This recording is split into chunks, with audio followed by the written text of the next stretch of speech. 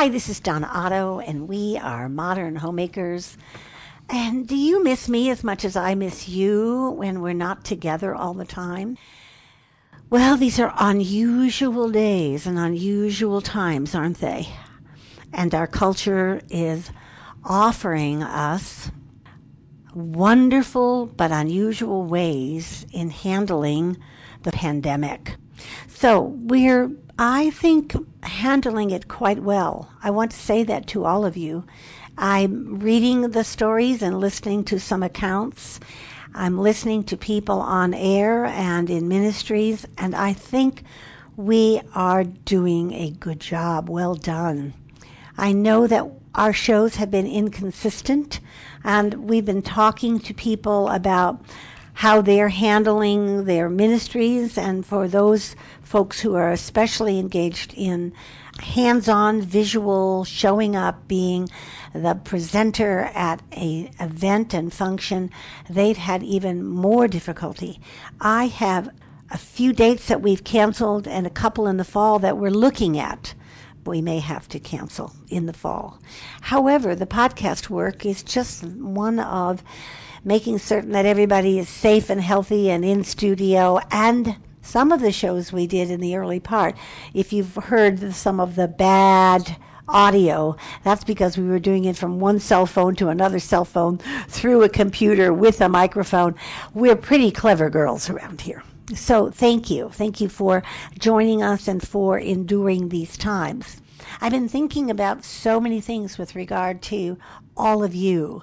Thank you for your engagement with me about introducing your friends to me. We do want to know your friends, and thank you. I still have a few books left, and that may mean that you haven't invited everyone you know yet. And I've been sending those books to places all around the country, and one of them I sent out of the country. So thank you very much for engaging with that. Because of that, I have decided that in the month of August, I'm going to introduce you to some of my friends. Aren't friends a wonderful thing? And we recently talked about friendship, and we're going to talk about friendship again. But I'm going to introduce you to a few of my closest friends, and maybe a couple of my not so close friends, and we'll talk about whatever they want to talk about. But I think one of the reasons why you introduced me to your friends was because you value what I have to say and how I say it.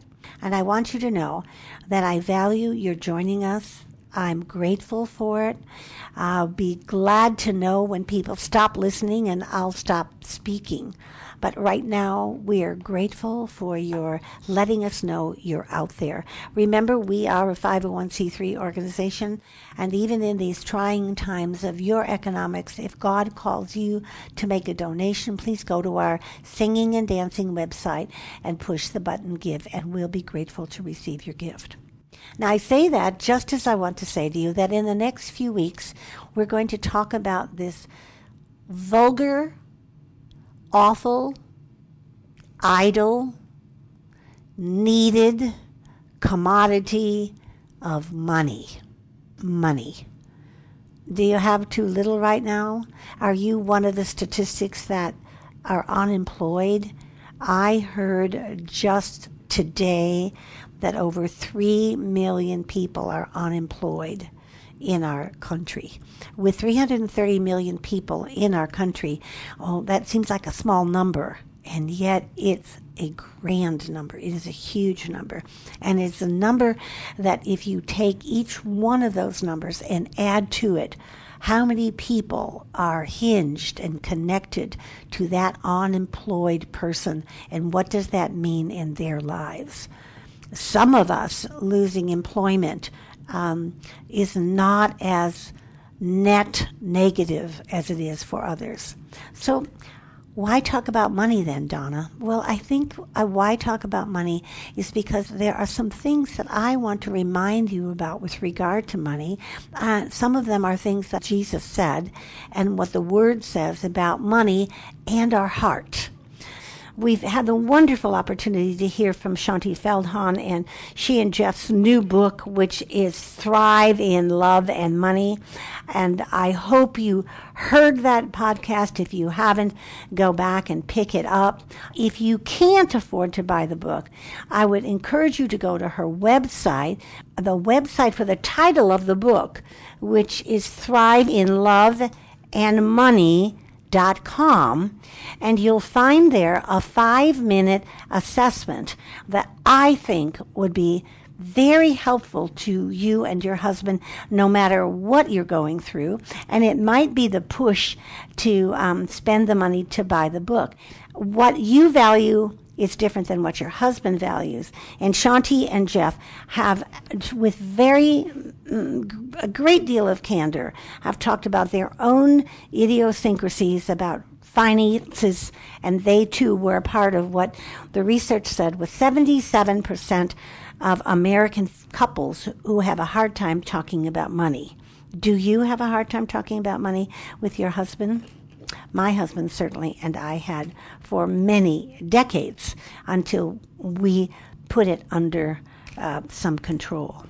Well, I start today with the concept that comes right out of Proverbs, which most of us know if we've been in the church at all. Trust in the Lord with all your heart and lean not unto your own understanding, but acknowledge him in all his ways, and he will direct your path.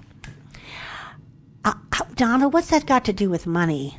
Well, what I think it has to do with money is the 3 things I want to talk to you today about are how to trust him, how much is enough, and the subset of that is contentment, and then give thanks. Be grateful. So starting in that Proverbs passage, because he says to us that we are to trust him with all of our heart. All. Love the Lord your God with all your heart, mind, soul, body. Love the Lord your God with all. And then don't lean on your own understanding. And if there's one subject that I know we all have a different understanding about, one of the things I love about Shaunti's book is that she acknowledges the fact that you probably married someone who thinks about money differently than you do. And it isn't really so much about the money, it's about the values that that person has. And I won't give away the book in its entirety. The second thing that came to my mind was about the very conspicuous greed in America. It's conspicuous to me. Now, when I was a young girl, and I'm not a young girl any longer, money was something we didn't talk about. It was vulgar to ask someone, how much did you pay for your house? It was vulgar to say, hey, where did you buy those shoes? How much do they cost? It was vulgar to talk about those things. Today, it's the first thing that comes off our lips. We can get and access any information about the cost of anything. And then not only is what does it cost, but we often have the secondary thing about what a good deal I made on it. And then if you do this, you will have that. How many times have you heard that sort of conversation? Decisions about testing for COVID are based on the cost of the test. The cost of the test, the cost of how much it will cost us to do the research, the cost of how much it would take once the research is completed to get the vaccine in everyone's hands. Big pharmas are being called on the carpet because we are in a pandemic, and these cost factors are on the table everywhere. What is God saying about money and our heart? What's the business of what's mine is mine and nobody else's? A dear friend of ours, Don Christensen, who has worked his entire career in helping especially pro athletes who suddenly come to a preponderance of money and don't know what to do with it. And they lean in on him to help them make good and wise decisions, but decisions that come from their heart and decisions that come from the clarity of the Scripture. So what God says to us in the Scriptures is quite revealing. In Deuteronomy chapter 8, God is remembering a time when there was prosperity. in verse 18 of that chapter, he says, "But remember the Lord your God, for it is he who gave you power to get wealth, so that he may confirm his covenant that he swore to you, your ancestors, as he is doing today." And then in Psalm 50, we get a glimpse into the reason for worship and the idea of what is an acceptable sacrifice. The last verse of that psalm reads, "Those who bring thanksgiving as their sacrifice honor me. To those who do the right way, I will show the salvation of God." Thanksgiving and gratitude. And I've been saying to myself over and over in these last months, over and over, and to others, you are still on the throne. Now that is a very old-timey phrase, but I can still remember as a young woman that I had this picture. In those days, for me, God was rather distant and remote, but he was a long way away from me, that he was high up there, in a long, long, long way away. And he was big, and he was on a big chair, seated far away from me. He was in charge, and his eagle eye had watch over everything. Now, none of those are very good pictures of God. My picture of God has certainly changed, but in those days, that was my picture. He was distant, he was remote, he was powerful, he was big, he was watching me. He was watching me because if I did something bad, and he saw me. Do you remember, any of you have any of those kinds of histories with your God? Well, my God isn't that God anymore. But that phrase, "He is still on the throne," has come over and over to me because it feels like everywhere we go, everything we hear, everything that's going on is diminishing the fact that God is still in charge. Don't you feel like a lot of reporters are in charge right now? Don't you feel like a lot of politicians are in charge right now? I find it in some ways, of all the things we've had to stop. I know this is heretical, but in all the things we've had to stop doing, families have had to stop doing, children who haven't been able to graduate or go to school, or pastors teach and preach, or people go to church, all the things we've had to stop. Don't you think we should stop political advertisements for this season? Now, don't jump on me too hard over that one. Don't send me too many emails. I'm not saying Republicans should stop or Democrats should stop, but every time I see another political ad, I think, wait a minute. Do you all remember what's going on? And now a lot of those political ads that came to us had already been done long before the pandemic started. And now we're getting fresh ones. And now the political ads are talking about what they'll do in this pandemic. So my repeated cry and reminder to myself and to others that he is still on the throne has helped me. It diffuses it for me. I think, no, they're not in charge. My bank account is not in charge. My best friend whose husband has no work is not in charge. God is still in charge. Now, money and scholars and how many times it's mentioned in the Bible varies. 800 times some say that the Bible speaks exactly of money or possessions.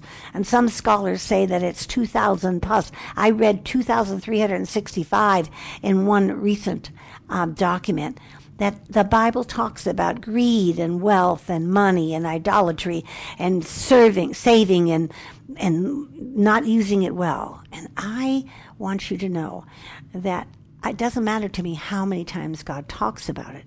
It matters to me that God does talk about it. I also read that 15% of the Bible has something to do with the concept of money and wealth and who owns it and how we get it. Do you hear a lot about that? Who owns it and how we get it? We'll buy your ugly house. I'm just pause yourself. Do what I have been doing myself and see how many times the first value point is money. How much it will cost, how much you can save, how much you can put in your pocket. In the Sermon on the Mount, which I turn to so often, so often, there are these marvelous verses in chapter 6 of Matthew, verses 19 through 21. Do not store up for yourselves treasures on earth, where moth and rust consume and where thieves break in and steal. But store up for yourself treasures in heaven, where neither moth nor rust consumes, and where thieves do not break in and steal.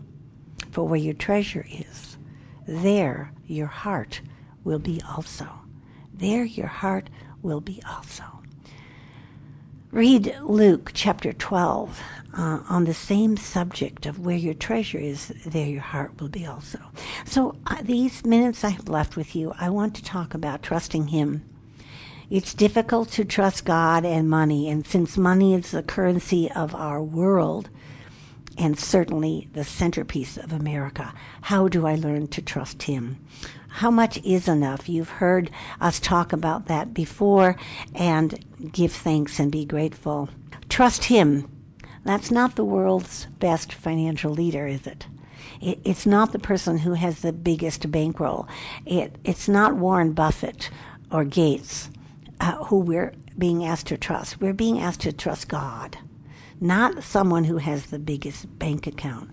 We've all heard that 10%, give generously to the kingdom, buy a house, pay off the mortgage, save X percentage, be careful with your money. You'll end up with a comfortable amount. And I've heard people say, I do not have money as my idol, and in the same breath speak of idols that they had purchased with that money.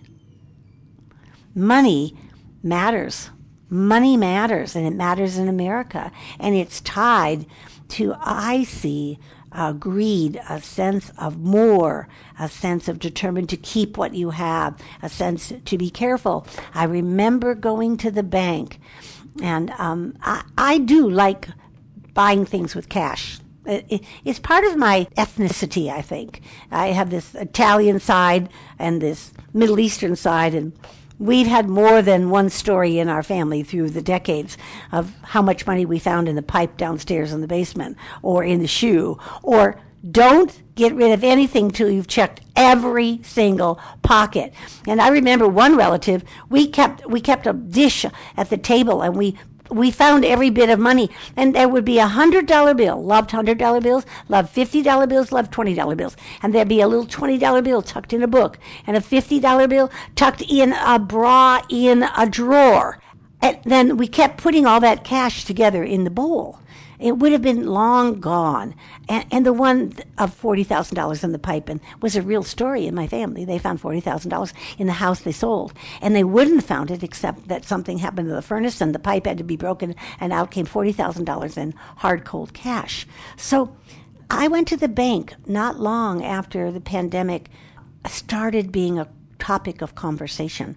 And I asked for $300. And the woman behind the counter said, I can only give you $200. And I said, I'm sorry, this is my bank account. And she said, we've had a run on cash. We've had a run on cash. Does that sound familiar? Have you watched the Christmas Story where they've had a run on the bank? What's the name of that story? It's a Wonderful Life. And they've had a run on the bank. And there's no more cash in the vault. That's all there is, because everyone wants to. They didn't have a run on the bank. They had a run on cash. We only keep so much cash in each bank. And she was someone I knew, and she said, yes, we've had people coming in asking for $10,000, $20,000, $5,000, and they're taking the cash out to have at home because cash matters. Well, you can call whatever you want to, and you may call and listen to his voice saying, what is it you idolize? We are all called to share, and we're all called to give. And maybe God's calling you to give more than you'd like to give. I talked to a family in these last few months who decided that their retirement fund should be given away. I was so touched by it. Their retirement fund that they had worked very hard to gather. But they said, we don't know that we're going to make it. We don't know. And I only could think of God is still on the throne. He's going to take care of them, I'm sure of it. And their retirement fund became an important ingredient in someone else's life. So this is about your heart. And Psalm 51 says, 51 verse 6, that he knows the secrets of your heart and he wants you to understand them. He does it, he wants to shape your heart. We have all encountered someone on an intersection or a sidewalk or at your car when you stop at a stoplight, and someone who comes up and asks for money. Now, I made a quick little list, and I was thinking about that, of what you've been told about that person. You've been told that that person is a fraud. You've been told that that person probably makes more money than you do. You've been told you should always give that person something. You've been told, I have water and snacks in my car and I'll give it to you. Or you've been told, take them to a restaurant and feed them, but don't give them cash because they might be using it for drugs. Do you want me to go on? You've probably been told other things beyond that short list. But I think when it comes to money and your heart, you have to ask the question, what is God asking you to do?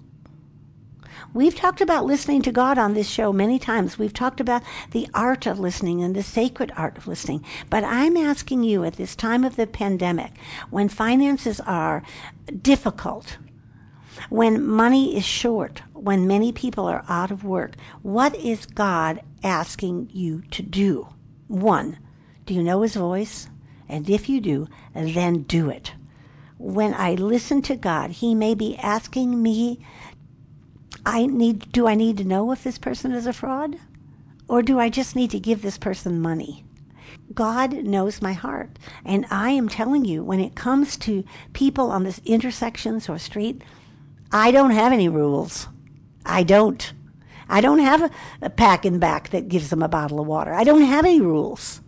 I've been asked to buy groceries for someone in front of a grocery store, and I have taken a person into a grocery store and bought them a cart full of food and paid for it. I do what God calls me to do in every situation.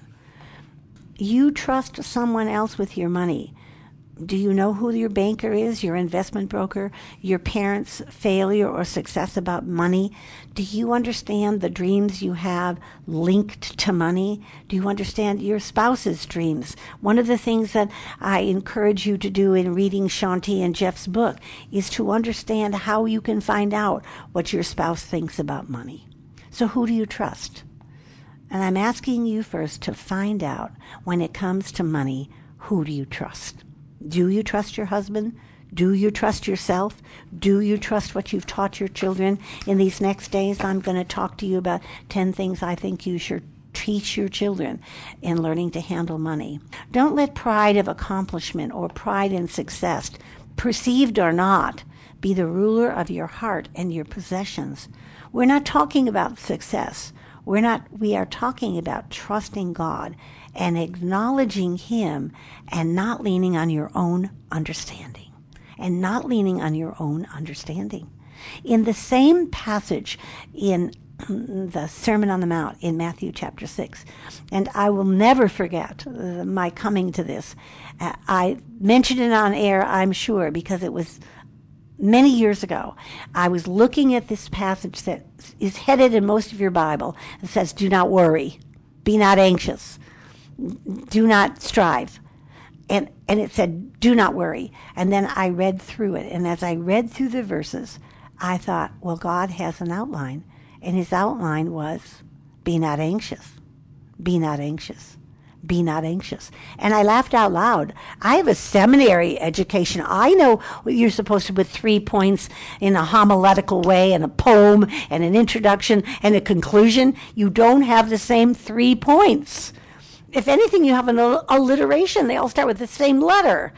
But here is Jesus himself in this passage about worry and trusting him. His very own outline is do not worry, do not worry, do not worry. Therefore, I tell you, do not worry about your life, what you will eat or what you will drink, or about your body, what you will wear. Is not life more than food and the body more than clothing? Think about that when you're thinking that you haven't been to the store to buy a new shirt in the last 3 months. Look at the birds of the air. They neither sow nor reap nor gather into the barns, and yet your heavenly Father feeds them. Are you not of more value than they?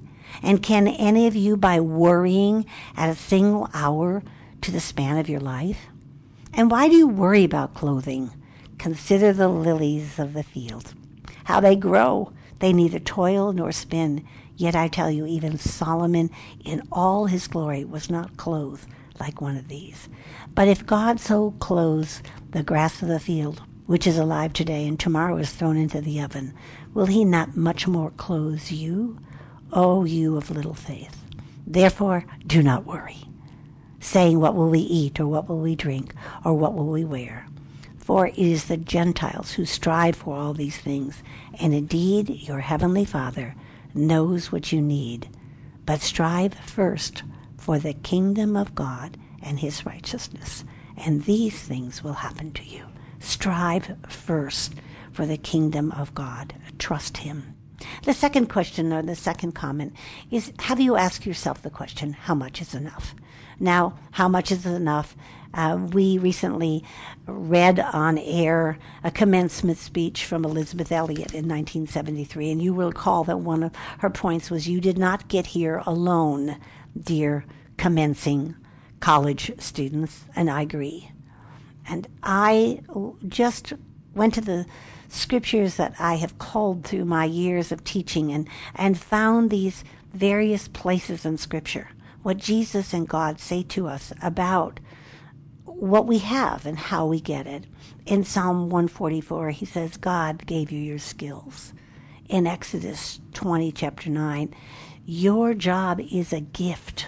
Your job is a gift, whatever God has called you to. In Romans 13, 1 and 2, he says, your country has rules about your boss's business and how he treats you. In Colossians 1, 16 and 17, he says, the whole world is created by him and held in his hands. He is still on the throne, girls. He is still on the throne. The Proverbs that asks how much is enough, one of David Otto's 5 life questions. Do you have an answer? It is statistically certain that if you ask a person that with regard to money, they will tell you a figure. They've had a figure somewhere in their mind of how much money is enough. It's enough to have in the savings account. It's enough to earn annually. It's enough to get you through they have a number. But then we know statistically from the research about money, when you get to that money point, you don't quit. You keep going for $1 more, $1,000 more, $10,000 more. I read recently of a man who said his number was $70 million. I thought, well, that's very ambitious. When he got to $70 million, he said it wasn't enough. So I ask you, do you know how much is enough? You know, if we trust God, who says to us that he will never, never, never, never leave us, we would know how much is enough. Well, I just buried my 91-year-old father. He was brilliant. He held 7 patents, energetic, and could see what most people could not see. But he was reckless.